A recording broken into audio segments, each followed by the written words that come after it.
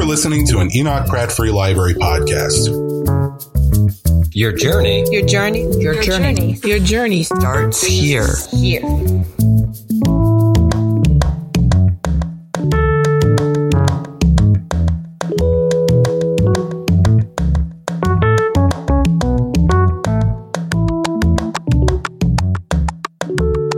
Good evening.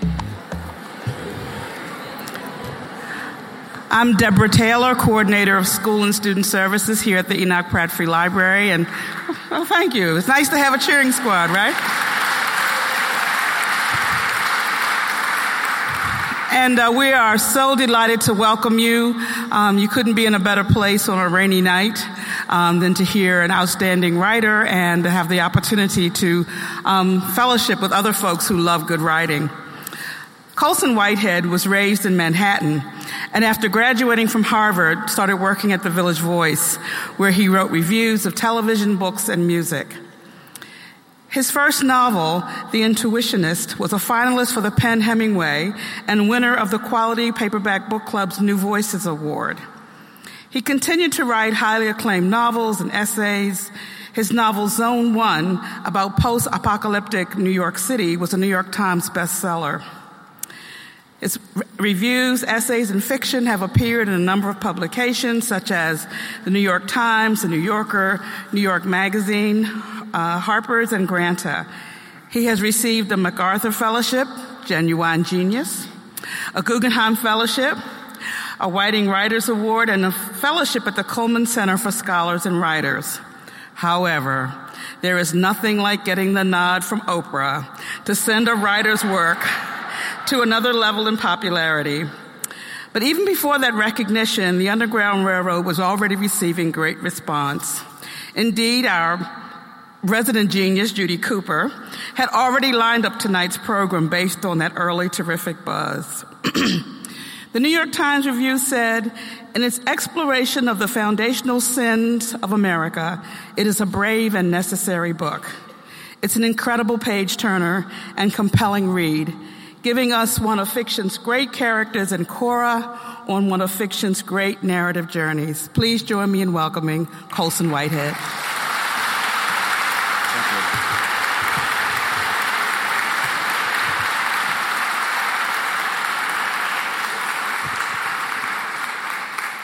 Howdy, thanks for coming out tonight. A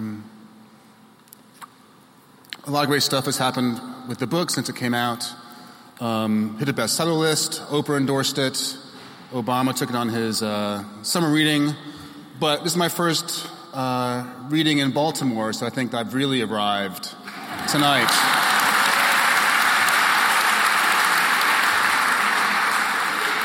Pander. So I first came up with the idea for the book 16 years ago. I was sitting on my couch and came across a reference to the Underground Railroad and remembered how when I first heard about it when I was in 4th grade, I pictured a literal railroad subway beneath the earth, which is highly impractical, and my teacher, quickly disabused me of that information. But I thought, wouldn't it be cool if it actually was true, and that'd be a cool premise for a novel? And then that's a premise. Not much of a story there, so I quickly added the idea that each state our protagonist goes through as she moves north. South Carolina, North Carolina is a different state. Is a different state of alternative America, where we see what might have been, what could be, and it seemed like a really good idea. At the time, I knew if I tried it then, I would fuck it up, and so I decided not to do it then, and maybe if I wrote a few more books, I'd become a better writer. If I traveled the world like Hemingway and kind of butched it up, I might become more wise, work in a tramp steamer, get into a fight with a hobo or something. And then each time I finished a book, I would pull up my notes and think, am I ready? And then the answer was always no. And then 2.5 years ago, I sold a book to my editor, an idea, but I wasn't sure. I I didn't feel totally right about it, so I told my wife about the Underground Railroad idea. In a marriage, sometimes you have to make conversation, kill the silences. And so she said, I don't want to say that your idea for a book about a Brooklyn writer going through a midlife crisis is dumb per se, but this Underground Railroad book sounds pretty good. So that was one vote. And then I talked to my agent. I said, I have this one idea and this other idea. What do you think? And I've worked with her for 18 years, and she's always supportive. So she just said, both ideas sound good. Then she did something she never does, which was email me on a Sunday. And if you get an email from your agent on a Sunday, it means you've probably messed something up. But in this case, she said, the Underground Railroad idea sounds pretty good. So I was like, huh? And then Wednesday came around, and Wednesday is shrink day. So I told my shrink about the idea, and she said, what are you, crazy? Well, I mean, we both know you're crazy, but this book sounds totally up your alley. So I left one person, my editor, Bill Thomas, who I've known for a very long time, and I told him the idea, and he just said, giddy up, motherfucker, which is publishing for, that's a very good idea, and we should pursue it. So I did. So in this first section, we meet Cora. Cora is 17 or 18. She's on a plantation in Georgia. She's not sure how old she is because slave masters didn't keep track of how old their slaves were. In the same way you might have a dog named Fido and know that he's 7 or 8. You might not know his exact birthday because he's a pet and an object and not a person. So slave masters didn't keep track of their slaves' birthdays. The plantation is owned by James and Terrence Randall. A new addition to the plantation is Caesar. Caesar was raised on a plantation in Virginia and was told on a small family farm, and was told his whole life that when his owner died, he'd be set free. And she taught him how to read and filled him with stories of what a free black person could do. She dies, and her heirs have no intention of following her wishes, and he's sold down south with his parents and the furniture and all the other possessions in the house, the couch, along with the other property. And he comes to Randall, which is a much more brutal system than he's acquainted with. It's Old Jockey's birthday. Old Jockey is the oldest slave on the plantation, and whenever he senses a need in the community, he declares it his birthday, and it could be once a year, twice a year, and they have food and dancing, and it's a brief celebration of life in the plantation hell. And then finally there's Chester, who's 10 years old, also an orphan like Cora, a stray. And Cora has taken him under her wing.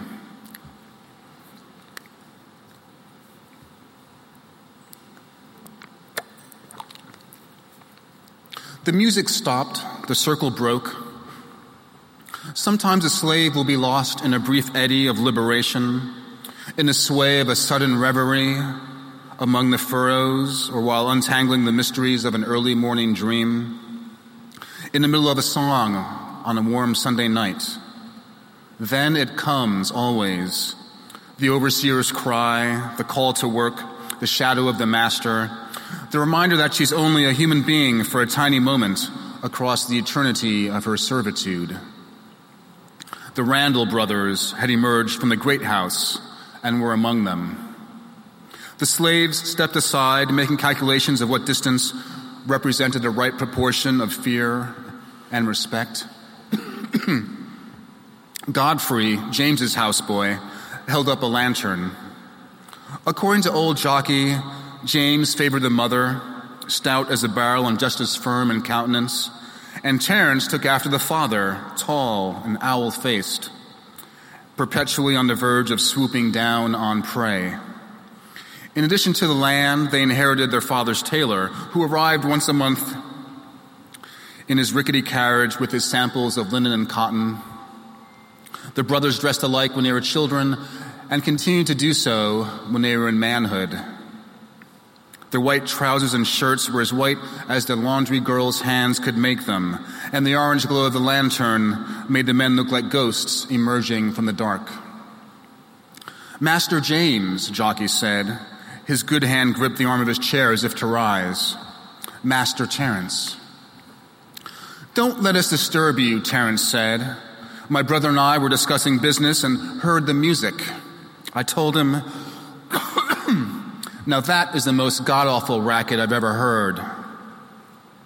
The Randalls were drinking wine out of goblets of cut glass and looked as if they'd drained a few bottles. Cora searched for Caesar's face in the crowd. She did not find him. He hadn't been present the last time the brothers appeared together on the northern half. You did well to remember the different lessons of those occasions. Something always happened when the Randalls ventured together into the quarter, sooner or later. A new thing coming you couldn't predict until it was upon you. James left the daily operations to his man Connolly and rarely visited. He might grant a tour to a visitor, a distinguished neighbor, or a curious planter from another neck of the woods, but it was rare. James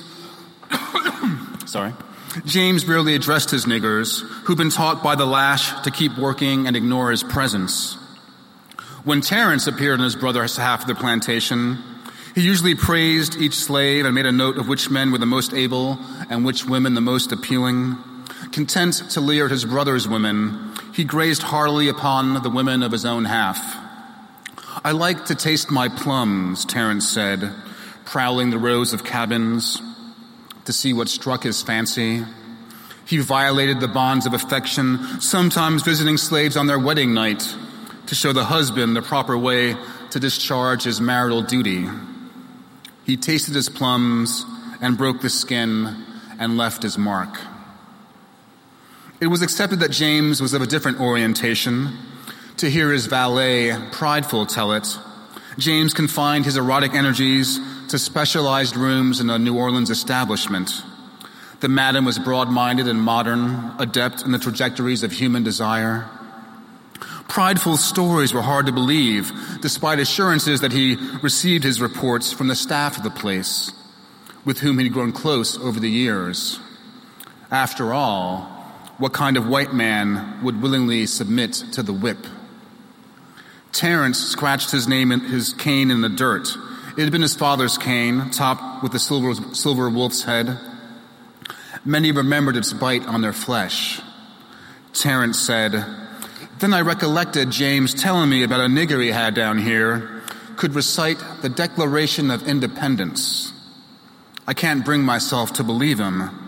I thought perhaps tonight he can show me, since everyone is out and about from the sound of it." "We'll settle it," James said. "Where is that boy, Michael?" No one said anything. Godfrey waved the lantern around pathetically. Moses was the boss unfortunate enough to stand closest to the Randall brothers. He cleared his throat. "Michael dead, Master James." Michael, the slave in question, had indeed possessed the ability to recite long passages. According to Connolly, who heard the story from the nigger trader, Michael's former master was fascinated by the abilities of South American parrots and reasoned that if a bird could be taught limericks, a slave might be taught to remember as well. Merely glancing at the size of their skulls told you that a nigger possessed a bigger brain than a bird. Michael had been the son of his master's coachman, had a brand of animal cleverness, the kind you see in pigs sometimes. The master and his unlikely pupil starred with simple rhymes and short passages from popular British versifiers. They went slow over the words the nigger didn't understand, and, if truth be told, the master only half understood. But they made miracles, the tobacco farmer and the coachman's son. The Declaration of Independence was their masterpiece. Michael's ability never amounted to more than a parlor trick, delighting visitors before the discussion turned, as it always did, to the diminished faculties of niggers. His owner grew bored and sold the boy south. By the time Michael got to Randall, some torture or punishment had addled his senses. He was a mediocre worker. He complained of noises and black spells that blotted his memory. In exasperation, Connolly beat out what little brains the man had left. It was a scourging that Michael was not meant to survive, and it achieved its purpose. James said, "I should have been told," his displeasure plain. Michael's recitation had been a novel diversion the 2 times he trotted the nigger out for guests. Terence liked to tease his brother. "James," he said, "you need to keep better account of your property. Don't meddle."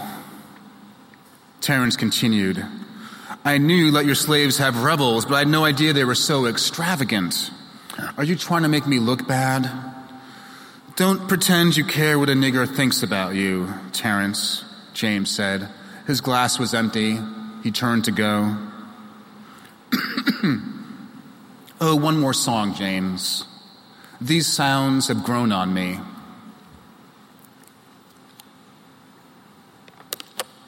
George and Wesley, the musicians, were forlorn. Noble and his tambourine were nowhere to be seen. James pressed his lips into a slit.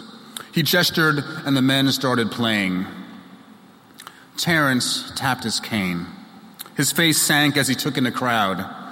"You're not going to dance? I must insist. You and you and you." They didn't wait for their master's signal. The slaves of the northern half converged on the alley, haltingly, trying to insinuate themselves into the previous rhythm and put on a show. Putting on a show for master was a familiar skill, the small angles and advantages of the mask, and they shook off their fear as they settled into the performance. Oh, how they capered and hollered, shouted and hopped. Certainly this was the most lively song they'd ever heard. The musicians, the most accomplished players the colored race had to offer. Cora dragged herself into the circle, checking the Randall brothers' reactions on every turn like everyone else. Jockey tumbled his hands in his lap to keep time. Cora found Caesar's face. He stood in the shadow of the kitchen, his expression flat. Then he withdrew. "You!" It was Terence. He held his hand before him as if it were covered in some eternal stain that only he could see. Then Cora caught sight of it. The single drop of red wine staining the cuff of his lovely white shirt. Chester, the boy, had bumped him. Chester simpered and bowed before the white man. Sorry, master. The cane crashed across his shoulder and head again and again. The boy screamed and shrank to the dirt as the blows continued. Terrence's arm rose and fell. James looked tired. One drop. A feeling settled over Cora. She'd not been under its spell in years, since she brought the hatchet down on Blake's doghouse and sent the splinters into the air. She'd seen men hung from trees and left for buzzards and crows, women carved open to the bones with the cat-o'-nine tails, feet cut off to prevent escape, and hands cut off to stop theft. She'd seen boys and girls younger than this beaten and had done nothing. But this night the feeling settled on her heart again. It grabbed hold of her, and before the slave part of her caught up with the human part of her, she bent over the boy's body as a shield. She held the cane in her hand like a swamp man handling a snake, and saw the ornament at its tip.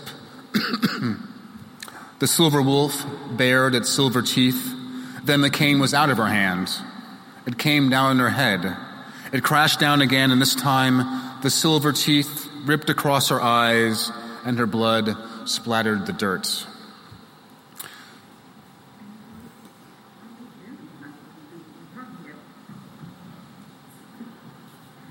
Someone else hearing that? Or just like the ghost of the library?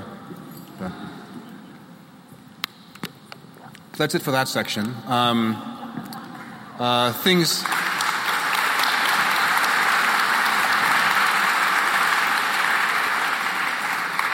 So understandably, when Cora stands up, things deteriorate on the plantation, and she decides to go with Caesar on the Underground Railroad. And that means she's pursued by her master and slave catchers. And Arnold Ridgway is the single-minded person after her, and this is his story.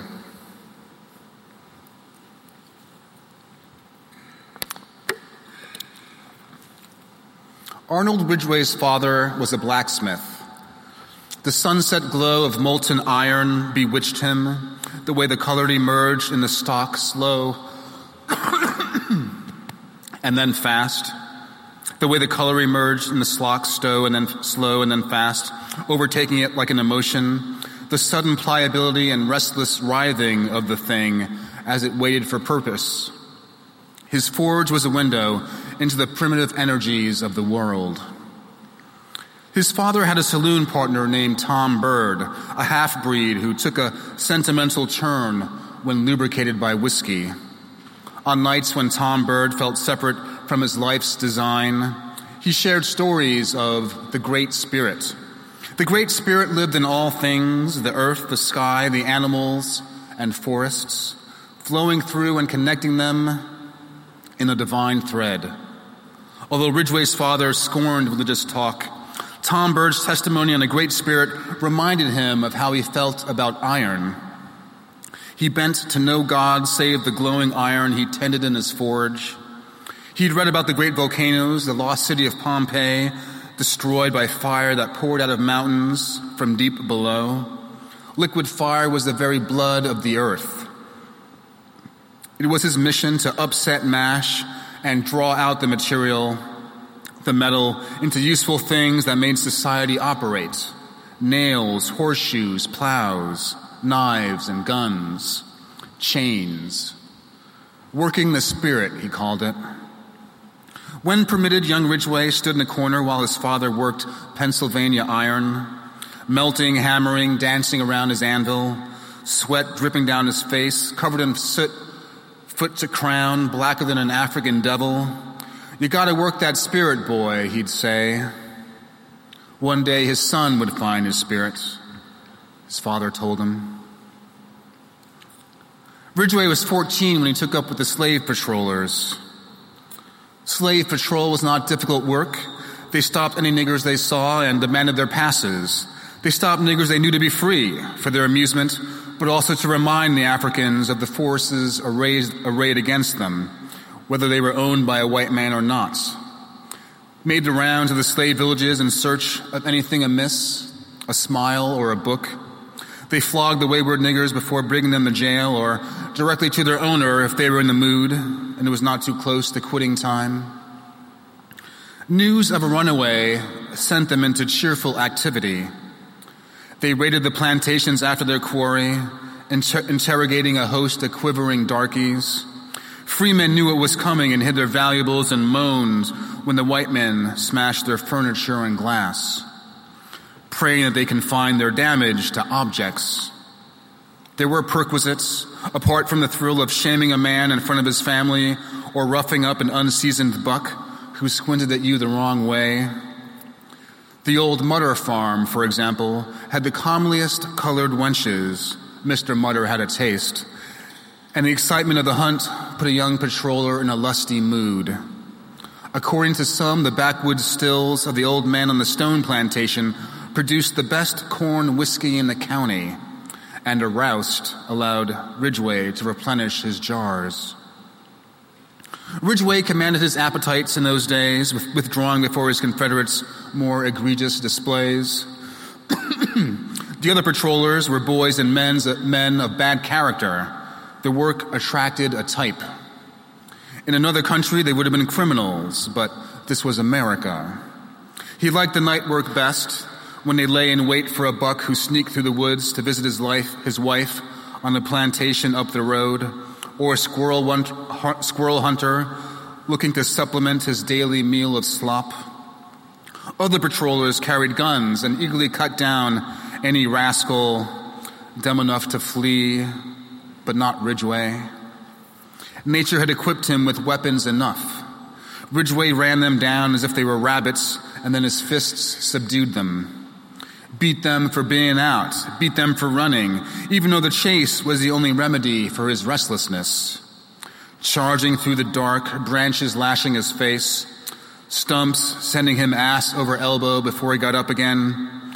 In the chase, his blood sang and glowed. And he moves up from being a slave patroller to a slave catcher, moving out of state to retrieve fugitives.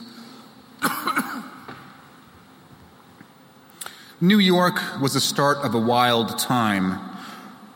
Ridgway worked retrieval, heading north when constables sent word that they'd captured a runaway from Virginia or North Carolina. New York became a frequent destination, and after exploring new aspects of his character, Ridgway picked up stakes. The fugitive trade back home was straightforward, knocking heads.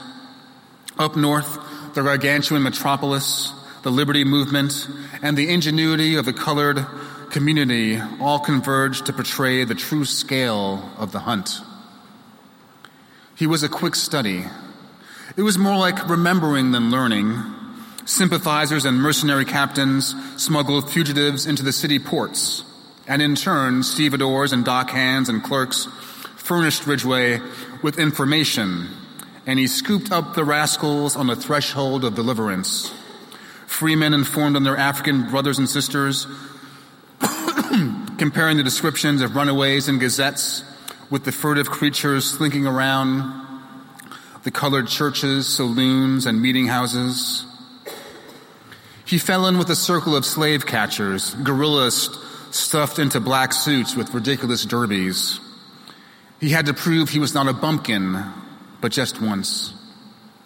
Together they shadowed runaways for days, hiding outside places of work until opportunity announced itself, breaking into their Negro hovels at night to kidnap them.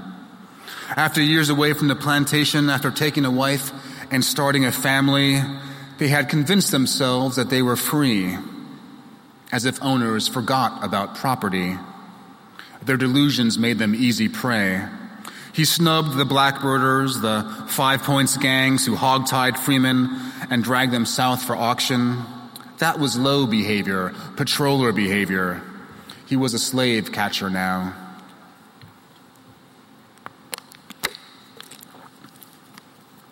While Ridgway waited at the docks for smugglers, the magnificent ships from Europe dropped anchor and discharged their passengers. Everything they owned in sacks, half-starving, hapless as niggers by any measure. But they'd be called to their proper places as he had been. His whole world growing up in the South was a ripple of this first immigrant arrival. This dirty white flood with nowhere to go but out, south, to the west. The same laws governed garbage and people. The gutters of the city overflowed with refuse, but the mess found its place in time. He watched them stagger down the gangplanks, roomy and bewildered, overcome by the city. The possibilities lay before these pilgrims like a banquet, and they'd been so hungry their whole lives. They'd never seen the likes of this, but they'd leave their mark on this new land as surely as those famous souls at Jamestown, making it theirs through unstoppable racial logic. If niggers were supposed to have their freedom, they wouldn't be in chains. If the red man was supposed to keep hold of his land, it would still be his. If the white man wasn't destined to take this new world, he wouldn't own it now. Here was the true Great Spirit, the divine thread connecting all human endeavor. If you can keep it, it's yours, your property, slave or continent, the American imperative. Ridgway grew famous with his facility for ensuring that property remained property. When a runaway took off down an alley, he knew where the man was headed, the direction and aim. His trick: don't speculate on where the slave is headed next, concentrate instead on the idea that he's running away from you, not from a cruel master or the vast agency of bondage, but you specifically. It worked again and again, his own iron fact. In alleys and pine barrens and swamps, he finally left his father behind and the burden of that man's philosophy. Ridgway was not working the spirit.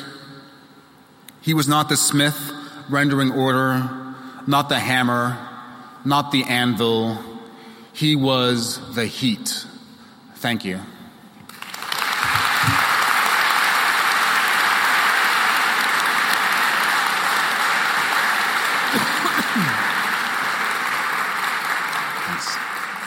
So if there are any questions or tips, there's a young person with a microphone.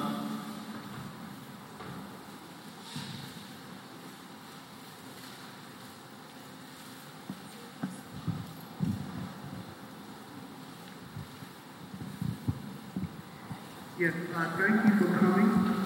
Great book. My name is Travis. I'm a law student. And I was wondering, I believe slavery hasn't ended. It just has a new name. Cheap labor in jail, legal lynching by a cop, poverty which leads to hopelessness is the new Jim Crow. How should white people use their white privilege in a racist white supremacist society? I agree with all the statements you just made. However, your question I can't answer. I write books, and hopefully my novel, if you come to it and enjoy it, can make you think about how the concept of race has changed over time and how it hasn't changed, and how most of the things you said in that opening statement are true. But I'm not in the solutions business. My brand is novel, so.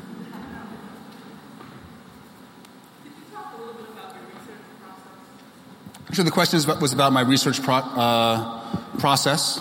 I'm a very lazy person, and luckily all the historical materials I needed are in the public domain, and the famous slave narratives by Frederick Douglass, Harriet Jacobs.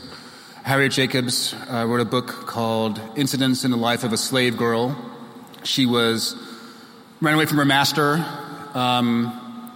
in North Carolina and then hid in an attic for 7 years until she could get passage out. And if you've read the book, you know that there's sort of echoes of that in the North Carolina section.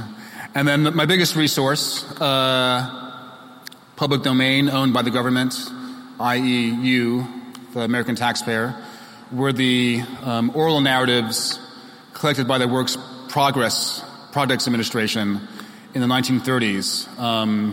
They sent out writers. Great Depression sent out writers to interview former slaves,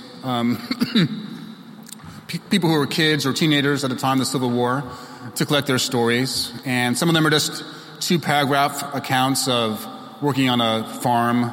Some of them are about working in the house. Some of them are about brief biographical accounts. But they gave me an acquaintance with a great variety of slave experience. You could be a single slave working in a house in a townhouse in Baltimore. You could be one of 3 slaves working on a small Virginia farm, or you could be in that plantation we know from pop culture, the 100-person plantation in the deep South in Georgia with it's called Tara, and Scarlett O'Hara is running around complaining. But as, in trying to create the historical details, I got a lot of nouns and adjectives from those first-person accounts. What are your shoes made out of? What are their beds like? What are the cabin arrangements? What days do you have off? Some people had Sunday off. Some people had half of Sunday off. So all the sort of nitty-gritty details that, hopefully build a realistic plantation in that first section.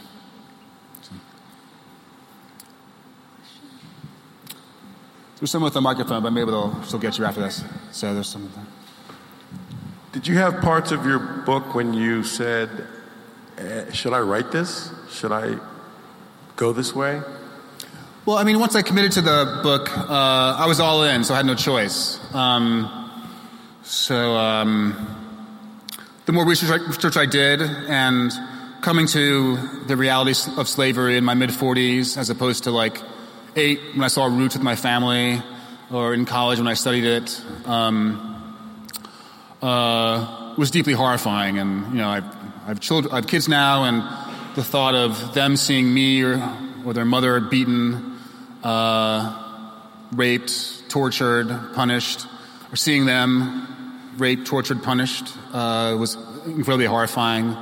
And so steeling myself and getting ready to put my characters through this was horrifying. Once I started writing, I found that necessary distance where you're in the scene with them, because you have to be to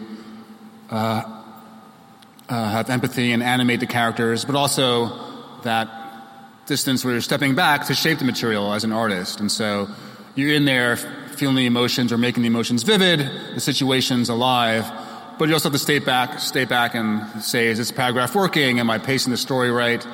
Or am I developing the characters correctly? So once I started writing, it was okay, and I could stop work at 3 p.m. and go to the web and figure out what I'm going to make for dinner for my family. Is it, we've had steak 3 days in a row. Should I make some chicken, edamame, and then make dinner? And so hanging out with them at the end of the day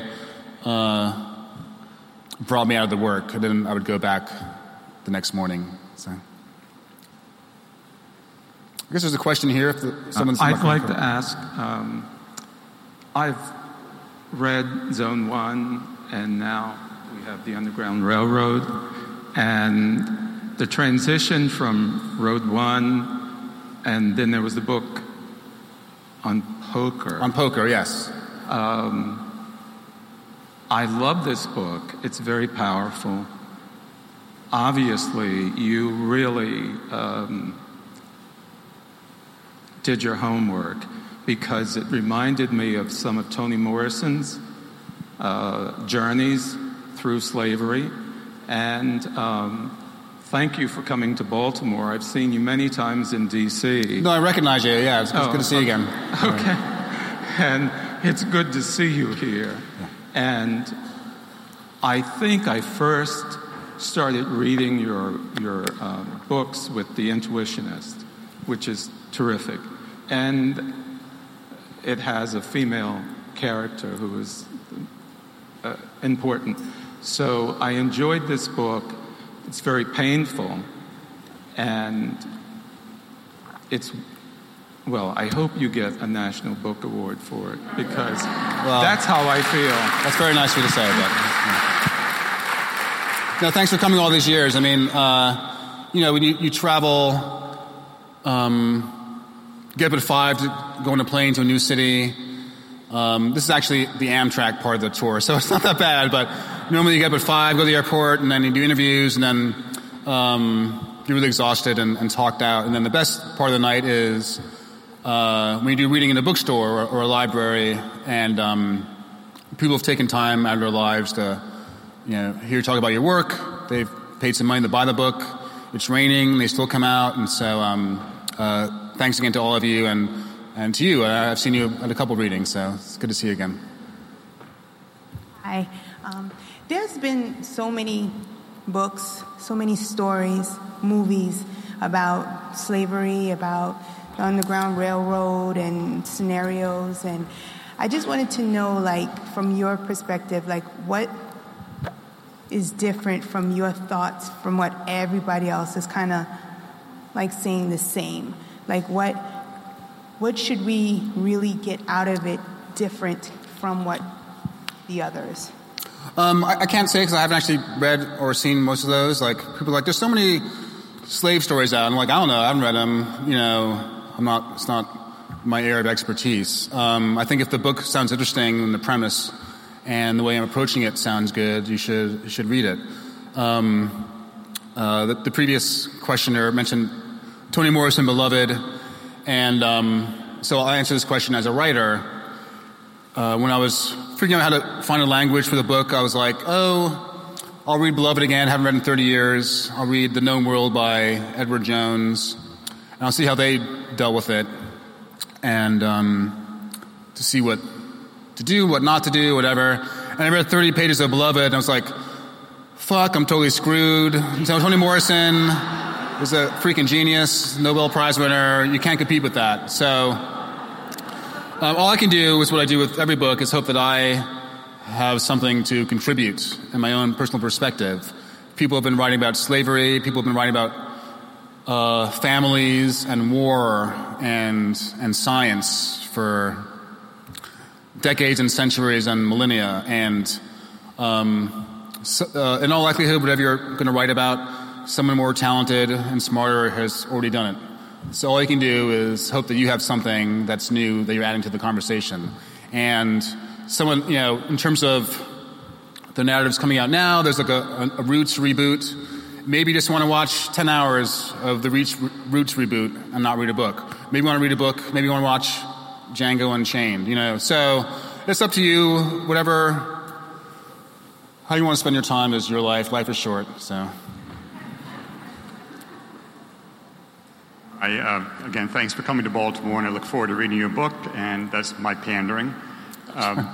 But I'm wondering, the issue of cultural appropriation has been brought, increasingly to the fore, and it's something that, I have been trying to think about a bit. I'm just wondering, how you view or approach that subject. Can you help me out how I should think about it? I'd appreciate it. Sure, yeah. I have a female protagonist. Can I, as a male, write a woman character?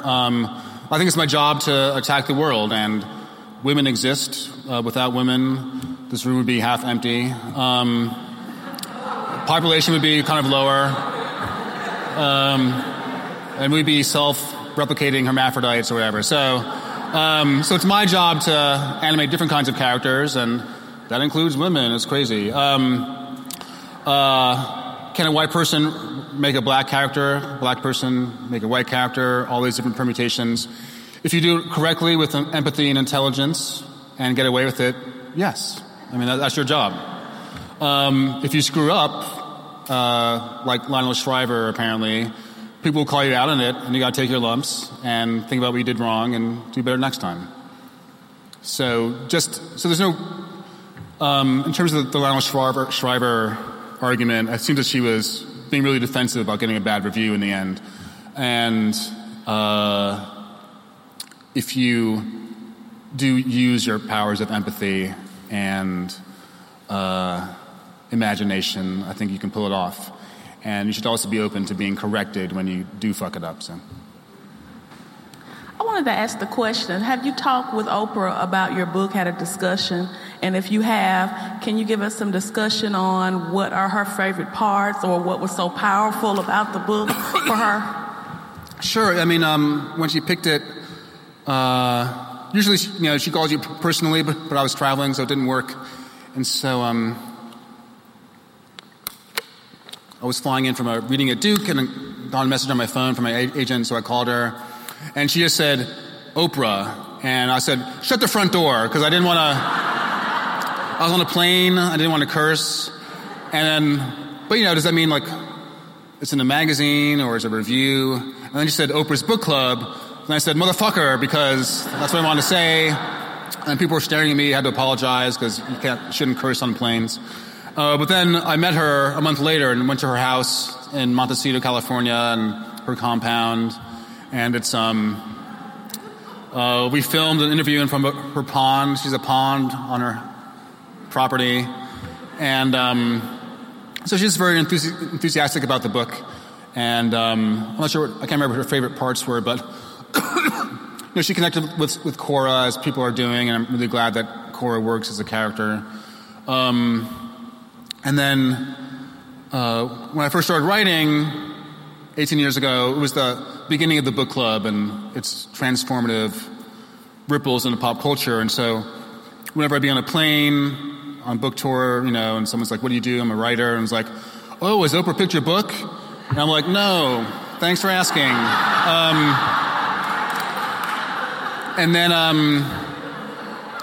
the club was on hiatus, and then, so I hadn't thought about her picking it, but it does, I sometimes have oddball premises for my books. I don't necessarily sound enticing to some people, but her endorsement makes people pick it up who normally wouldn't pick up my work, and definitely that's happened with this one, and it's opened up a real big audience for the book, so I'm really, really glad. Hi, longtime fan, first-time caller. I apologize, I'm sure you've had your fair, going to be one of those questions that's mostly questioned by how I inflect my voice at the end, but I hope you can make something of it. Most of your books have appeared to me to just sort of be 300-page metaphors. And this book seems sort of uniquely to be about exactly what it says it's about. And I wondered if you could talk about that, if this is something at which you've arrived over time, or maybe if it's not even really a distinction that exists. No, I mean, I think it is different in terms of how to deal with metaphor in this book. The Intuitionist is about elevators, and it's using elevation, uplift, to talk about social progress and social uplift. John Henry Days is comparing the industrial age with the information age. And so in the industrial age part, they're building railroads to connect the city, the country, people move goods across the country, connect the disparate regions into one web. And then the information age part, the information superhighway, is otherwise known as the internet now, but it takes place in 96, is knitting people together in a different way and bringing society together, the world together. And that connection is a metaphor. With this one, I was not very interested in having 10 pages on the tunnel. The tunnel is really, except for the last section, the tunnel is really a portal in between the different states, the different islands that Cora goes through. So,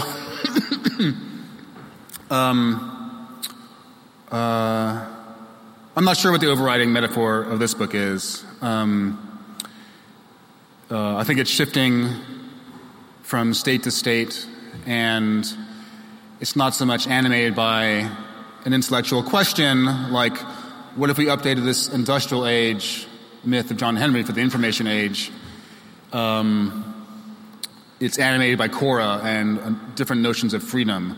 So I think it works for this book. I'm not sure if it's a new trajectory for me, or but I do see how it is different. And even now, I'm not sure if I totally wrapped my head around how it all works in this book. But in terms of a central metaphor that mutates and controls a lot of the content of what the characters are going through, that's definitely true of a bunch of my books, and not so much this one. So thanks for reading. Hi there. I'm an English teacher in the city. I first started reading your books in college with Sag Harbor, and I loved it. But my question relates to the N-word. I recently did a debate with my students about the N-word, and I noticed how searing it is, and you use it regularly in this book. Do you have a strong opinion about it being reclaimed, or it being kind of like stop using it, or do you have any thoughts about that use of it in your book? Because it's obviously important to the time period, but I'm just wondering your thoughts about it.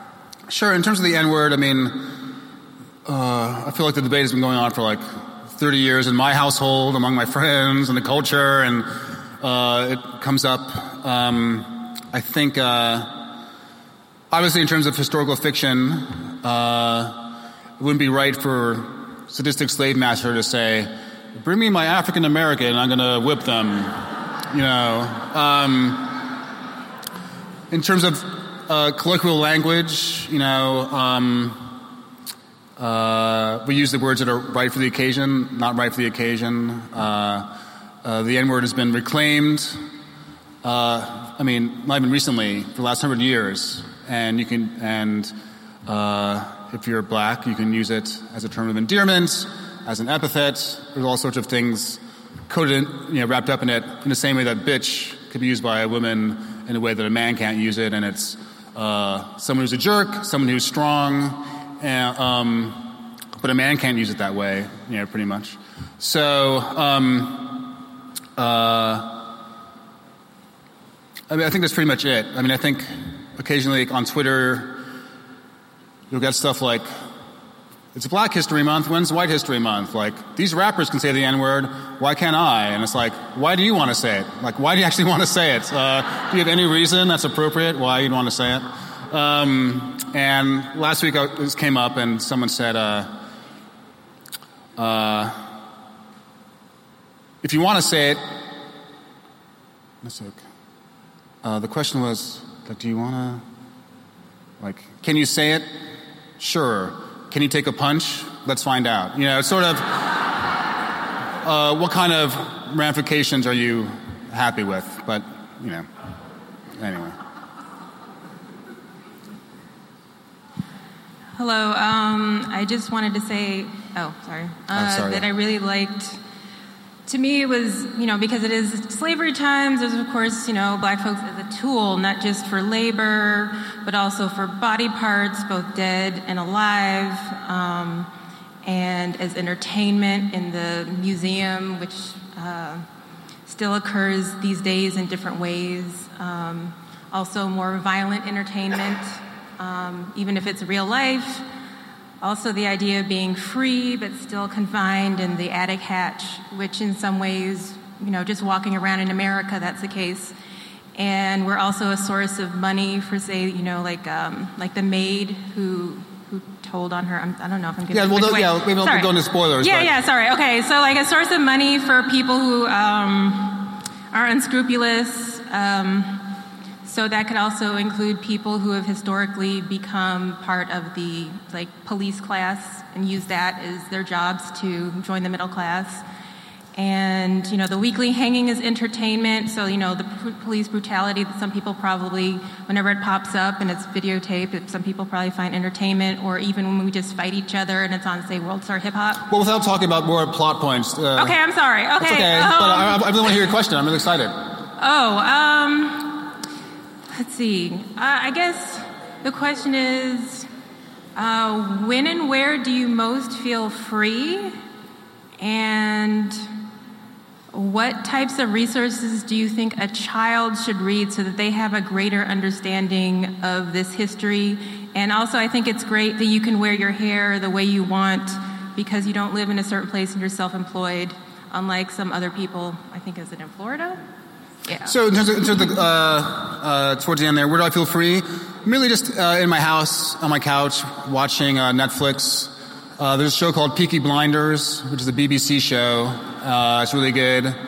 All right, some Peaky Blinders fans in the house. And when I'm just sort of cooking for my family, I feel really free then. In terms of which books are good for acquainting the young folk with this topic, around the corner is the new African American Room, made possible by a generous donation from the Brown family, who I just met this evening. So probably the librarian can help you with that. We have one more question in the back, and I just want you all to know, after this question, the signing will be in the back behind where Colson is speaking, and you can get books from the Ivy Bookshop at the circulation desk. Thank you. Sorry, this is the last question. I loved the book. It was compulsively readable, really touched me in a deep way. And as a aspiring writer, I'm trying to get away from saying wannabe, I was just curious if you could talk about like how you envision your novels, and if you work linearly, like if you wrote it all the way through, you know, in order, or how you see your characters, like how they kind of come about in your world. Sure, thanks, and good luck with the work. I do a lot of outlining before I start. So I know the beginning and the end, and the middle can be fuzzy. But I know, you know, what's going to happen to most people before I start writing, and I know where people are going to be in the last page. I feel if you don't, it's hard enough to find the right words each day. If you also don't know, like, what's going to happen each day, it seems totally impossible. So that's my dorky way of thinking it. So each day when I get up, I have my outline, which changes. You know, it's not rigid, but it's like, introduce Ridgway, describe Ridgway's partner Homer, and so I have a mission each day. Because it takes a long time to write a novel, I try to do like 8 pages a week, and it can be Monday and Tuesday and then catch up on Sunday. It can be 4 pages on Monday and then 2 on Saturday and 2 on Sunday, or, but I figure like the page accumulation helps me and my psyche. Every paragraph, you're closer to the end. I spend most of my life just trying to get closer to the end of something that sucks, and like writing a novel. So if you're writing a page a day, that sounds great. In terms of the characters, I have a vague idea of them before I start, and then they start talking and doing things, and they become more and more real.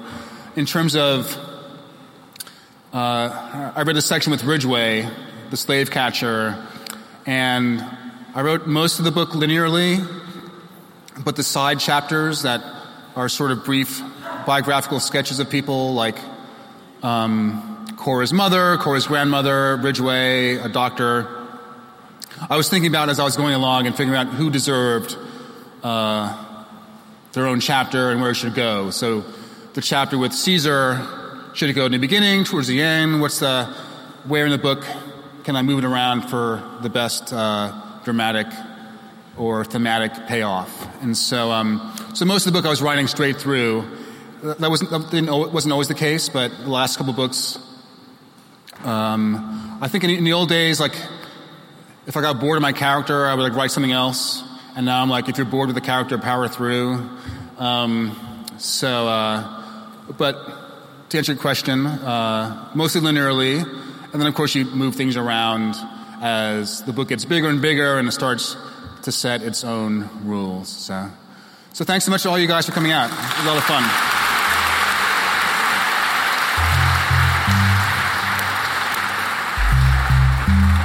Oh, thanks so much. Thanks so much.